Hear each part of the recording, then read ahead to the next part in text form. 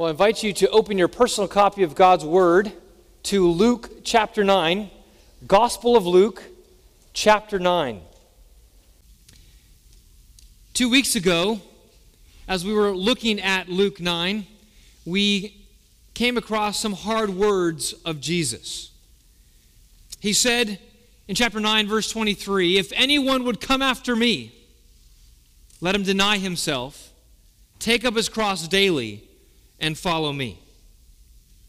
He boldly stated that however people respond to his words will determine the eternal destiny of their souls. He promised that there would be a day that he would return to judge all those who deny him in this life. And so as we heard Christ's call to discipleship, we were challenged to look at our own discipleship. Have we completely surrendered to Jesus? Does he own all of our lives? Or is he just an add-on to a life centered on ourselves?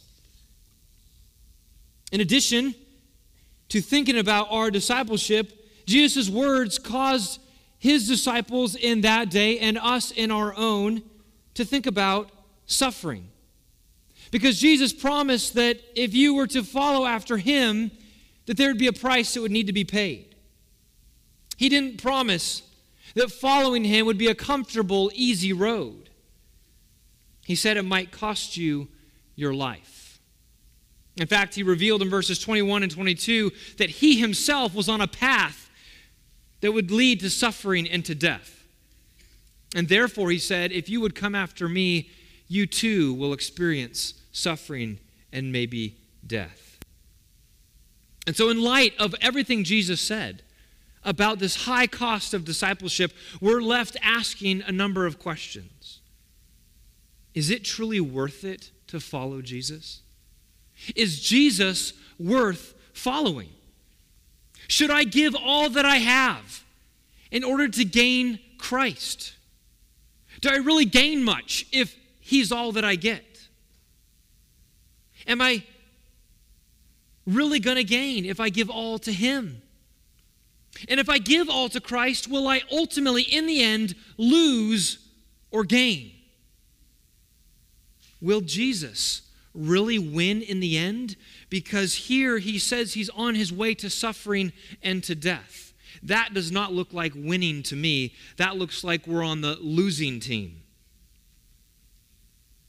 Well, the passage that is before us this morning will answer some of these questions for us and for Jesus' disciples in that day. It's going to help us to see that Jesus' end is not defeat but victory. It shows that Jesus is not just some pompous, self-appointed dreamer, but that he is truly God-appointed King of the world. And so in this passage, in conjunction with what we looked at 2 weeks ago, we're going to see that it calls us to be disciples of Jesus, to give everything that we have to follow him. But before we launch into it, I want to read our verses before us, and I want us to get some context as we flow into our passage. And so we're going to begin reading in verse 18. Verse 18. Luke chapter 9, beginning in verse 18. It says, "Now it happened that as he was praying alone, the disciples were with him. And he asked them, 'Who do the crowds say that I am?' And they answered, 'John the Baptist. But others say Elijah, and others that one of the prophets of old has arisen.' Then he said to them, 'But who do you say that I am?' And Peter answered, 'The Christ of God.' And he strictly charged and commanded them to tell this to no one, saying, 'The Son of Man must suffer many things, and be rejected by the elders and chief priests and scribes, and be killed, and on the third day be raised.' And he said to all, 'If anyone would come after me, let him deny himself, and take up his cross daily, and follow me. For whoever would save his life will lose it, but whoever loses his life for my sake will save it. For what does it profit a man if he gains the whole world and loses or forfeits himself? For whoever is ashamed of me and my words, of him will the Son of Man be ashamed when he comes in his glory and the glory of the Father and of the holy angels? But I tell you truly, there are some standing here who will not taste death until they see the kingdom of God." Now, about 8 days after these sayings, he took with him Peter and John and James and went up on the mountain to pray. And as he was praying, the appearance of his face was altered, and his clothing became dazzling white. And behold, 2 men were talking with him, Moses and Elijah, who appeared in glory and spoke of his departure, which he was about to accomplish at Jerusalem. Now Peter and those who were with him were heavy with sleep, and when they became fully awake, they saw his glory and the 2 men who stood with him. And as the men were parting from him, Peter said to Jesus, "Master, it is good that we are here. Let us make 3 tents, one for you and one for Moses and one for Elijah," not knowing what he said. As he was saying these things, a cloud came and overshadowed them, and they were afraid as they entered the cloud. And a voice came out of the cloud saying, "This is my Son, my chosen one. Listen to him." And when the voice had spoken, Jesus was found alone. And they kept silent and told no one in those days anything of what they had seen. This morning, we're going to look specifically at verses 28 through 36. And we're going to see that these verses call us to give everything to follow Jesus. And it does this by presenting 3 qualities of Jesus that we cannot miss from these verses. So let's look at the first quality of Jesus, his dazzling glory. His dazzling glory, verses 28 and 29. Luke sets up this scene in verse 28 by saying that it took place about 8 days after these sayings. Matthew and Mark say it was 6 days. So what was it? 6 days, 8 days? Can't be both. Well, I believe it can be reconciled by thinking about 2 different ways that one might reckon days. If you think about a half day on one side, 6 full days, and a half day on the other, you have a total of 8 days that are included, but there's 6 whole days that are in between. And so the different gospel writers could be calculating the days in different ways. One including the half days and others including only the full days. Now, Luke is the only gospel writer to make the connection in introducing the transfiguration with the words that came before. Matthew and Mark have the events in the same order so that you have Jesus' call to discipleship and then the transfiguration. But only Luke mentions that these were 8 days after these sayings.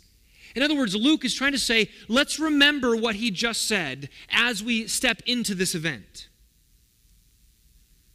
And this, Luke doesn't want us to forget the call to discipleship, the call to take up our cross daily, to deny ourselves. This transfiguration is connected to Jesus' call to discipleship.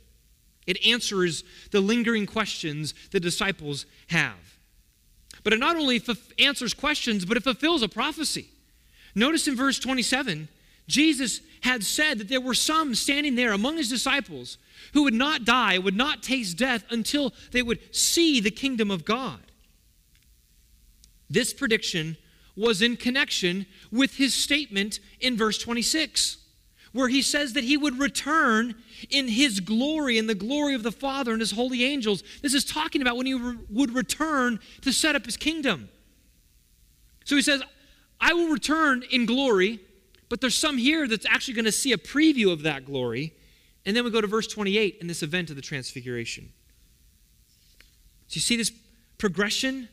All of these references, the returning glory, the kingdom of God, verse 27, and then the event of the transfiguration are all talking about the establishment of the kingdom. They speak about a glory that Jesus will have when he returns in that future day, as he mentioned in verse 26. Now remember that the disciples are common, everyday Jewish men in the first century. They were expecting a Messiah for sure.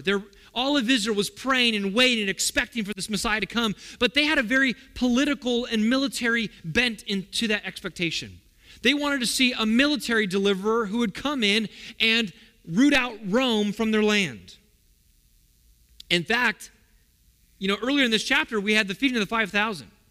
In John's account of the feeding of the 5,000, in John chapter 6, at the end of that event, after Jesus fed all of these people, they rush forward to crown him king.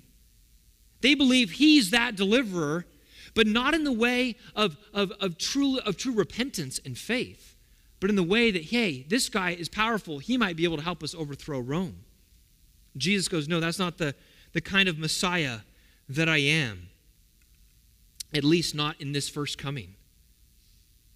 And so the disciples still assume that Jesus is this wonder-working Messiah that they've seen, but they believe that he's gathering crowds together, and one day he's going to overthrow Israel's enemies. He's going to break out into a glorious campaign.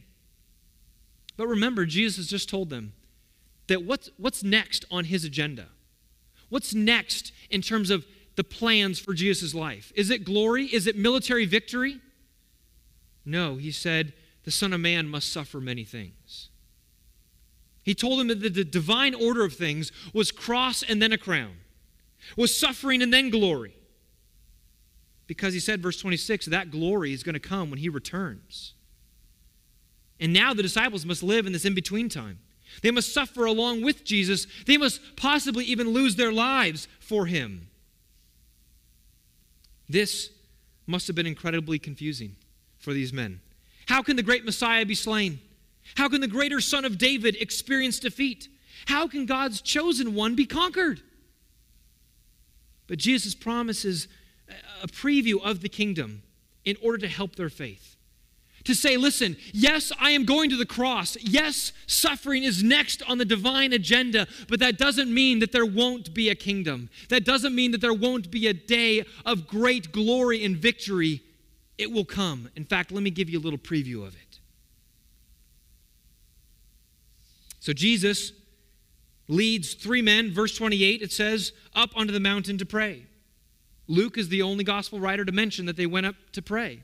And this doesn't surprise us because Luke, up to this point, has also mentioned several instances of Jesus praying that other gospel writers don't mention. Before Peter's great confession in verse 18 of this chapter, before he chose his disciples in chapter 6, and here, before the transfiguration, he's praying.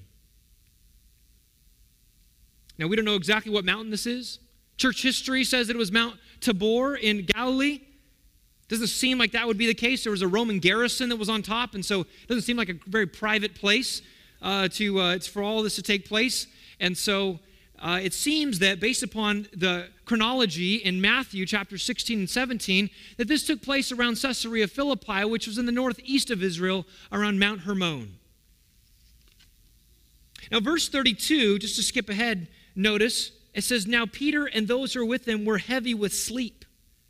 I think that this event took place in the evening, took place at night. They do an evening hike. They climb up this mountain. They get to the top, and the disciples are like, all right, long day. I'm done hiking, late in the day hike. And Jesus sets off to praying, and they set off to sleeping. And so they nod off, and Jesus is praying. And that's then what we see in verse 29. As he was praying, look what happens. A miraculous transformation. It says, the appearance of his face was altered and his clothing became dazzling white. These two changes. First, his face. The appearance of his face was altered. Matthew and Mark say that his face shone like the sun. I mean, light was emanating from his face. This wasn't just that he had like this spotlight on him. He was emanating light from him. And not just his face, but it says his clothing as well. His clothing became dazzling white. The word used here in Luke is unique. It's not found anywhere else in the New Testament, and it describes a flash of lightning. His clothes were white like a flash of lightning. I mean, it was blinding. Mark says that his clothes were so white, whiter than any person could bleach them. Now, the glowing of a face on top of a mountain is meant to clue a biblical reader to an event in Israel's past. And maybe you've thought of it already. a great event in Israel's history. Back in the book of Exodus, God went up onto Mount Sinai to receive the law. And you remember, he came down with his face glowing, having met with God. He communed with God, and his face was shining. But note this, Moses' face shone like the moon reflects the sun. It wasn't his own light. He was simply reflecting the glory of God that he had seen. But Jesus' face on this Mount of Transfiguration, it shone from within. It was his own inherent glory that was bursting forth, and it was overpowering. And this glory couldn't be covered up. Moses hid his face with a veil to protect it from the people, but even Jesus' clothes here were shining. Good luck. Say if he pulled his little tunic up over his face, it wouldn't help. His clothes were shining like a flash of lightning, Luke says. And so Jesus was shining in unparalleled brilliance. Now the point we need to realize, and it's obvious, is that no other human being has shined like this or ever will have this kind of glory. Jesus is in a class by himself. No human compares with this spectacular majesty or glory. And so, again, tied into what Jesus said earlier about following him, we need to ask, who are we devoting our lives to?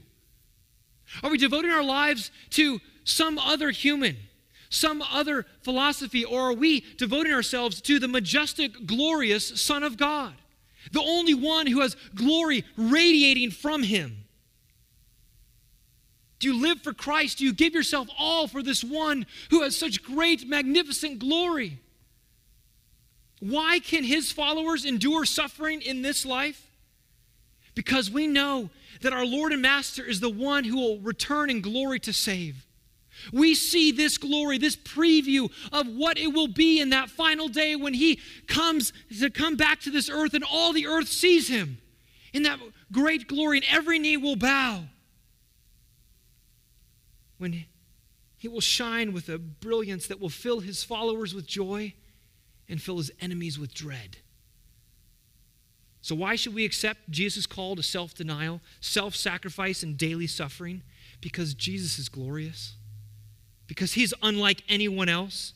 And because he's glorious, he will share that glory with those who follow him.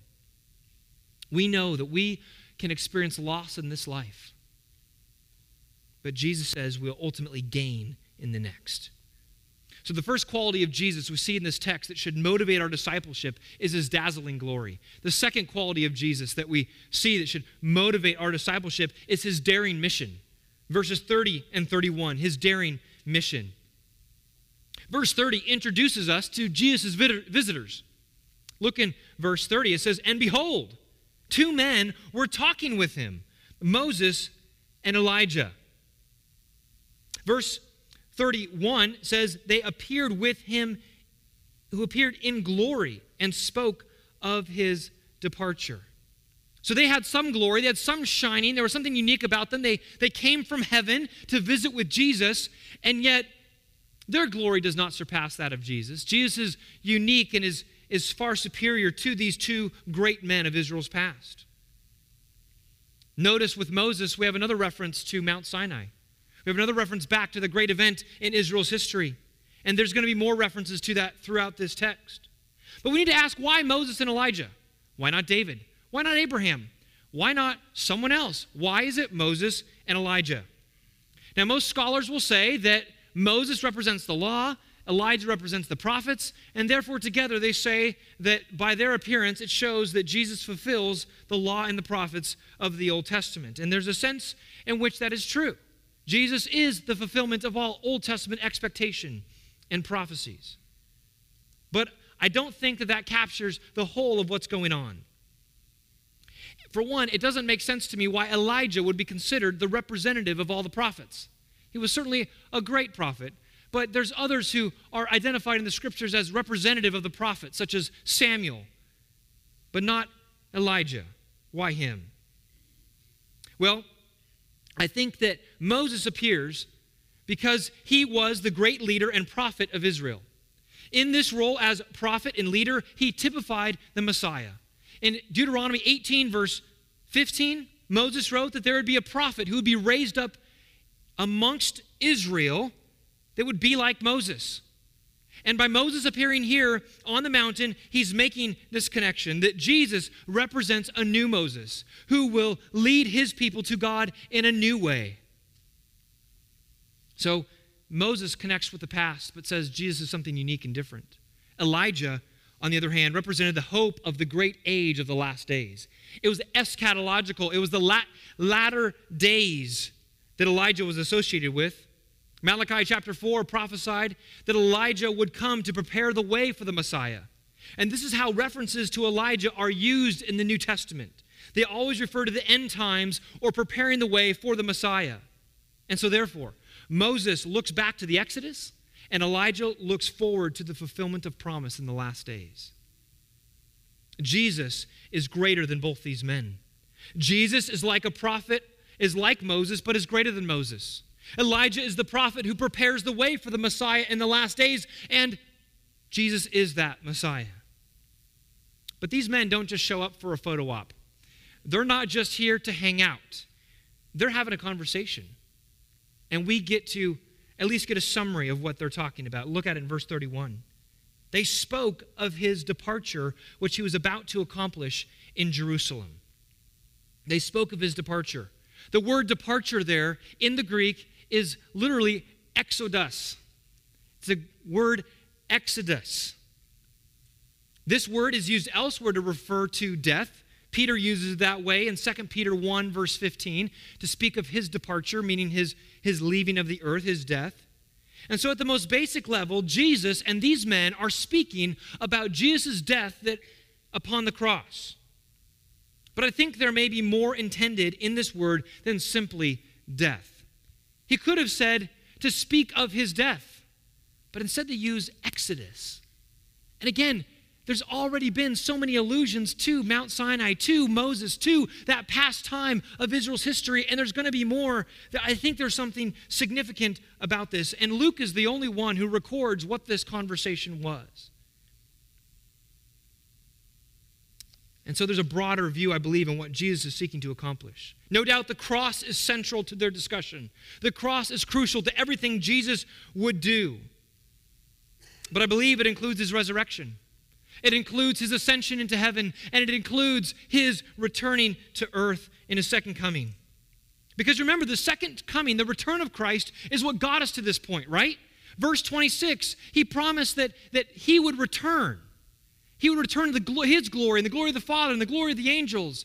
And so in making that prediction, he then leads into this transfiguration. And so the second coming, the return in glory is here. So I think this Exodus about which they spoke was about the necessity of Jesus dying, but also about his subsequent victory.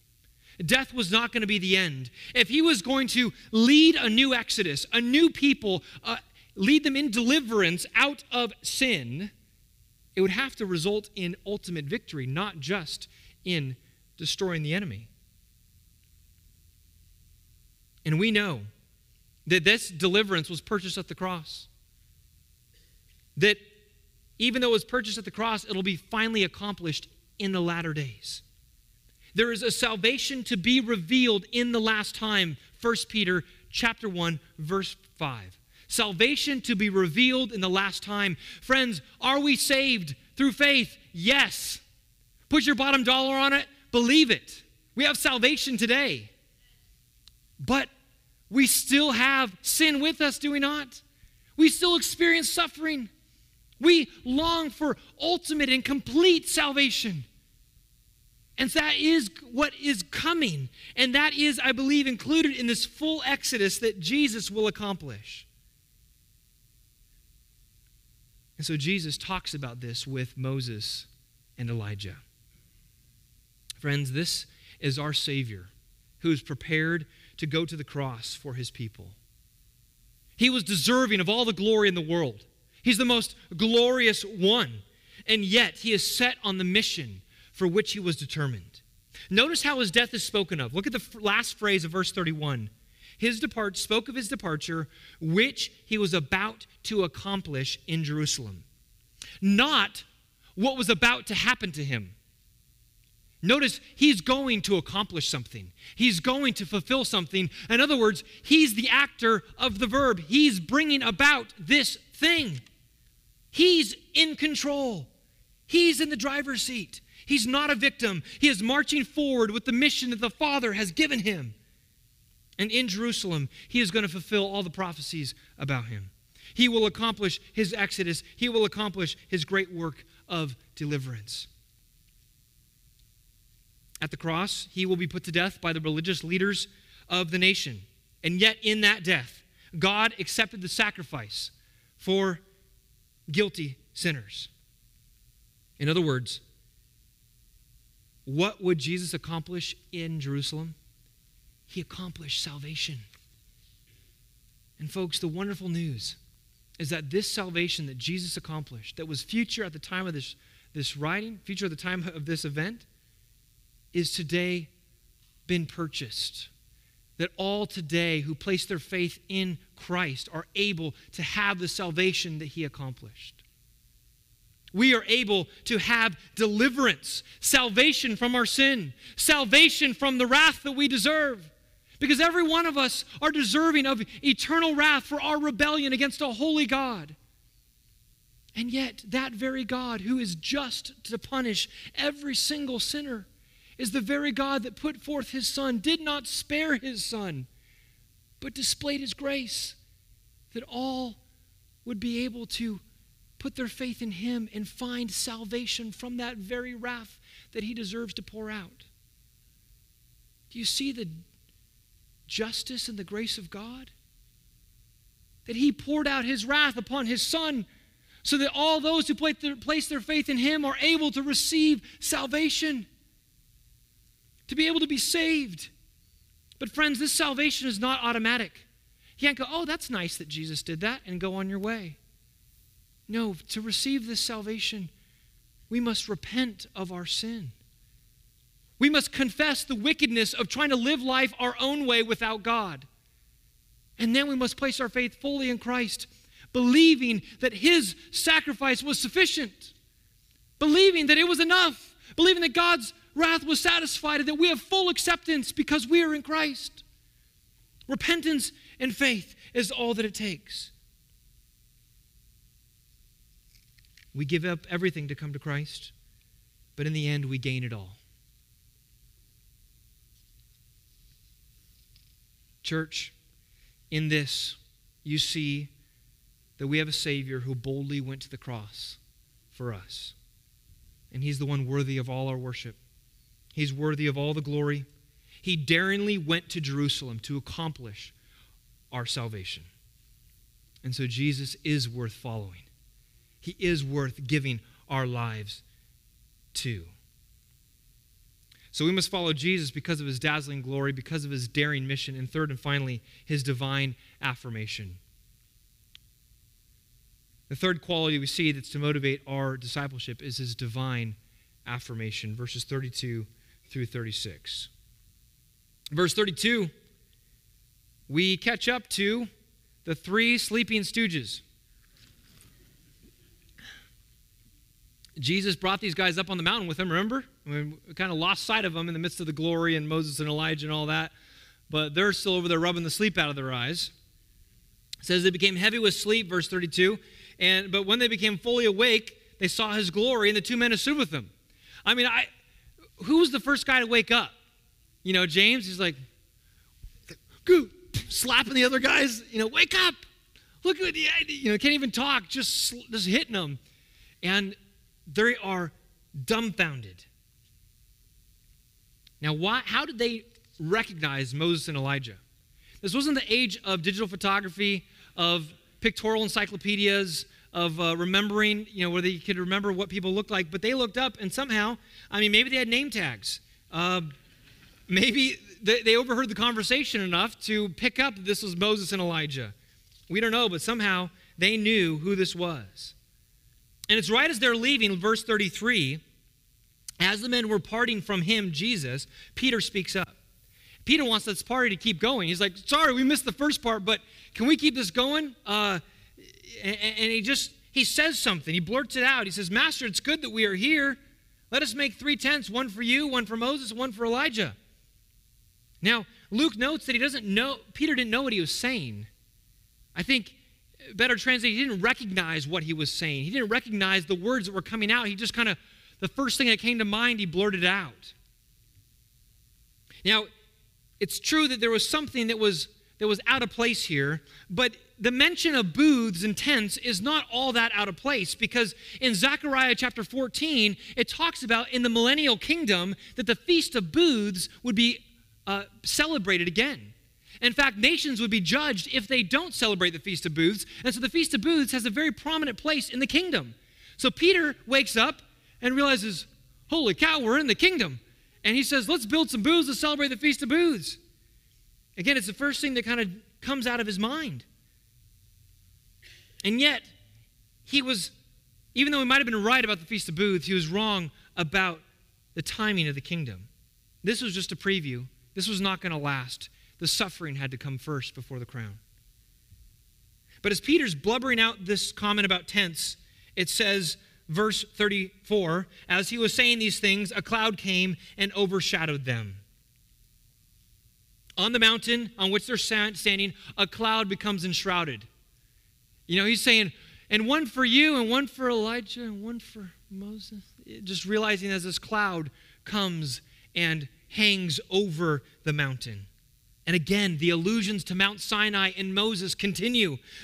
In the Old Testament, the cloud represented the presence of God. And remember, it would come down on top of Mount Sinai while Moses was up there and meeting with God. It would also come down and cover the tabernacle. And in fact, the word here, overshadowed, is the same Greek word used in the Greek translation of the Old Testament in Exodus chapter 40, verse 35, to describe the glory of the Lord overshadowing the tabernacle.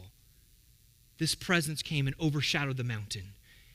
God showed up. God arrived. And understandably, the disciples are freaked out. A cloud came and overshadowed them, verse 34, and they were afraid as they entered the cloud. It says they were absolutely terrified. Because you see, for sinful man to enter the presence of a holy God is always a terrifying thing. But God shows up for a specific reason. He wants to set the record straight about his son. And Luke has been preparing us for this answer. Chapter 8, verse 25, after the calming of the storm, the disciples ask the question, who then is this? That even the winds and he commands even winds and water, and they obey him. They ask, who is this? Chapter 9, verse 9, Herod asks, who is this about whom we hear such things? Verse 18, Jesus asks the disciples, who do the crowds say that I am? And then he turns and asks them, who do you say that I am? You see, this question has been building in the text. Who is Jesus? What is his identity? And we've gotten answers, and even Peter's answer in verse 20 was accurate, but God the Father shows up to give a full and complete answer to that question. This is the final and definitive answer from heaven. Now, we know this isn't the first time that God the Father spoke from heaven. Chapter 3, at his baptism, God the Father spoke as well. But in that event, he spoke to Jesus. He says, you are my son. It's all in the second person. Here is the third person, and therefore he's directing these comments to the disciples and by implication to us and all who read this text. Who is Jesus? Look at what the God the Father says. Verse 35, and a voice came out of the cloud saying, this is my son, my chosen one. Listen to him. A bold declaration, an intimate declaration. This is my son. A reference to the Messiah being the Son of God in Psalm chapter 2, verse 7. And this indicates Jesus as God's unique and special son. God also identifies him here as the chosen one, my chosen one. A reference to Isaiah chapter 42, verse 1, where the Messiah is spoken of as the chosen one of God. In other words, the Father here is saying that Jesus fulfills all that was spoken about the Messiah. He's the fulfillment of the Old Testament. He's the fulfillment of Israel. He is the one you don't need to look for another. He is my son.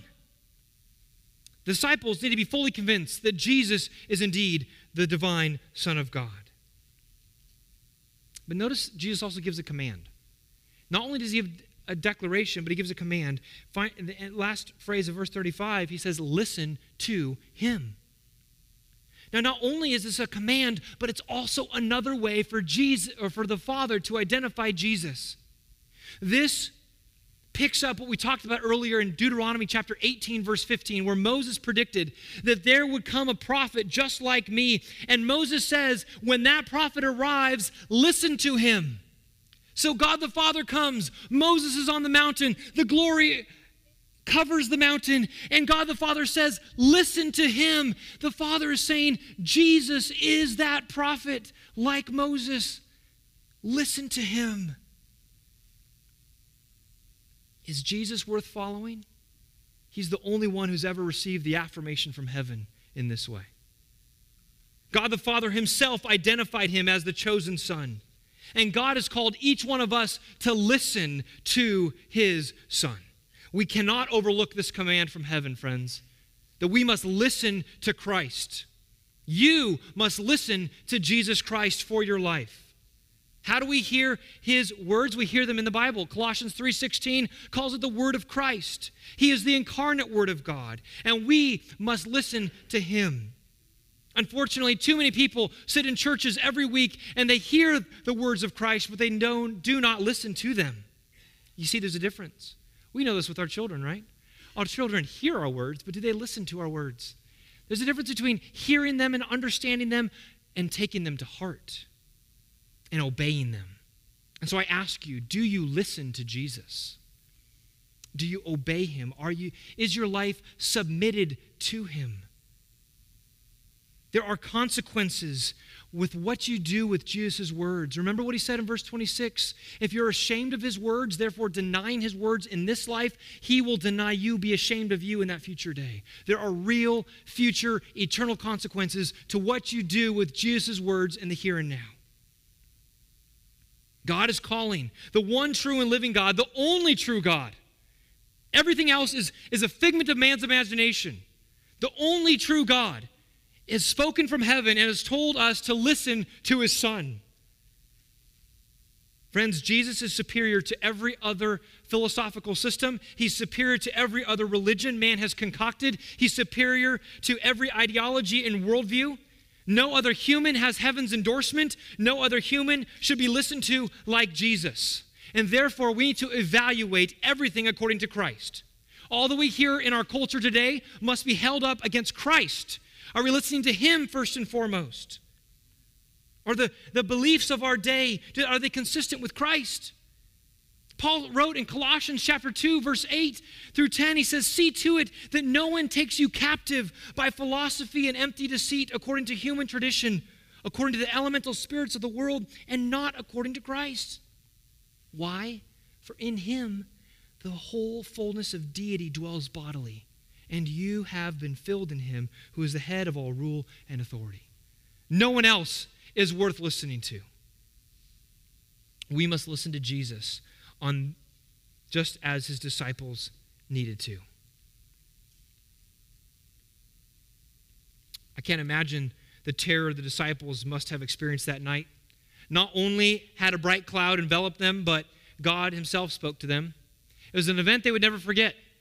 But it's an event that they wouldn't fully understand until later after the resurrection. It says, verse 36, and when the voice had spoken, Jesus was found alone. The cloud went away, the two men went away, everything was back to normal. And Luke says that they kept silent and told no one in those days anything of what they had seen. I just wondered the look on their face when they got back to the rest of the disciples. The other 9 are like, so what happened? And they didn't say anything. They presumably were potentially speechless. We know from the other Gospels, Jesus commanded them not to tell anybody. They were in such shock. Is Jesus worth following? Is it worth denying yourself, taking up your cross daily, and potentially losing your life for Jesus? Friends, we see in this passage that Jesus is unsurpassed. He alone has the glory of God. He alone will have the power and authority when he returns. He alone will determine who is on the right side when history ends. He's unsurpassed. He's the glorious one because he's also the crucified one. He's the beloved chosen one. And he will one day return to save those who follow him and to judge those who reject him. The choice is up to you what you will do with his words. Will you listen to him? Or will you harden your hearts, turn away from him, seeking to live your own life apart from him? Friends, that might look like the winning strategy now. That might look like the good life now as this world defines it. But why we need the Word of God and why we need passages like this is to give us an eternal perspective. What is truly coming? What are the consequences of our choices in the here and now? What are the consequences of how we live? We must think about the end game. Not think about some future generation's opinion of us. We must think about God's opinion of us. Are we going to follow Christ? I want to end this morning by giving one final point of application as it relates to my brother Luke, whom we are sending out today. Luke, as you go, as we all saw and heard from your sermon last week, keep this Christ central in your ministry. Keep his glory central in your preaching. Keep his cross central in your heart. There is no one more worthy of your life and your ministry being spent for. Give yourself to him fully. Call your people to live and to die for this Christ. And may the resounding note of your ministry be Christ, Christ, Christ. And we know that will be. We've seen you, that be the resounding note of your ministry here. All praise to him. And so we know you are unequal to the task in your flesh.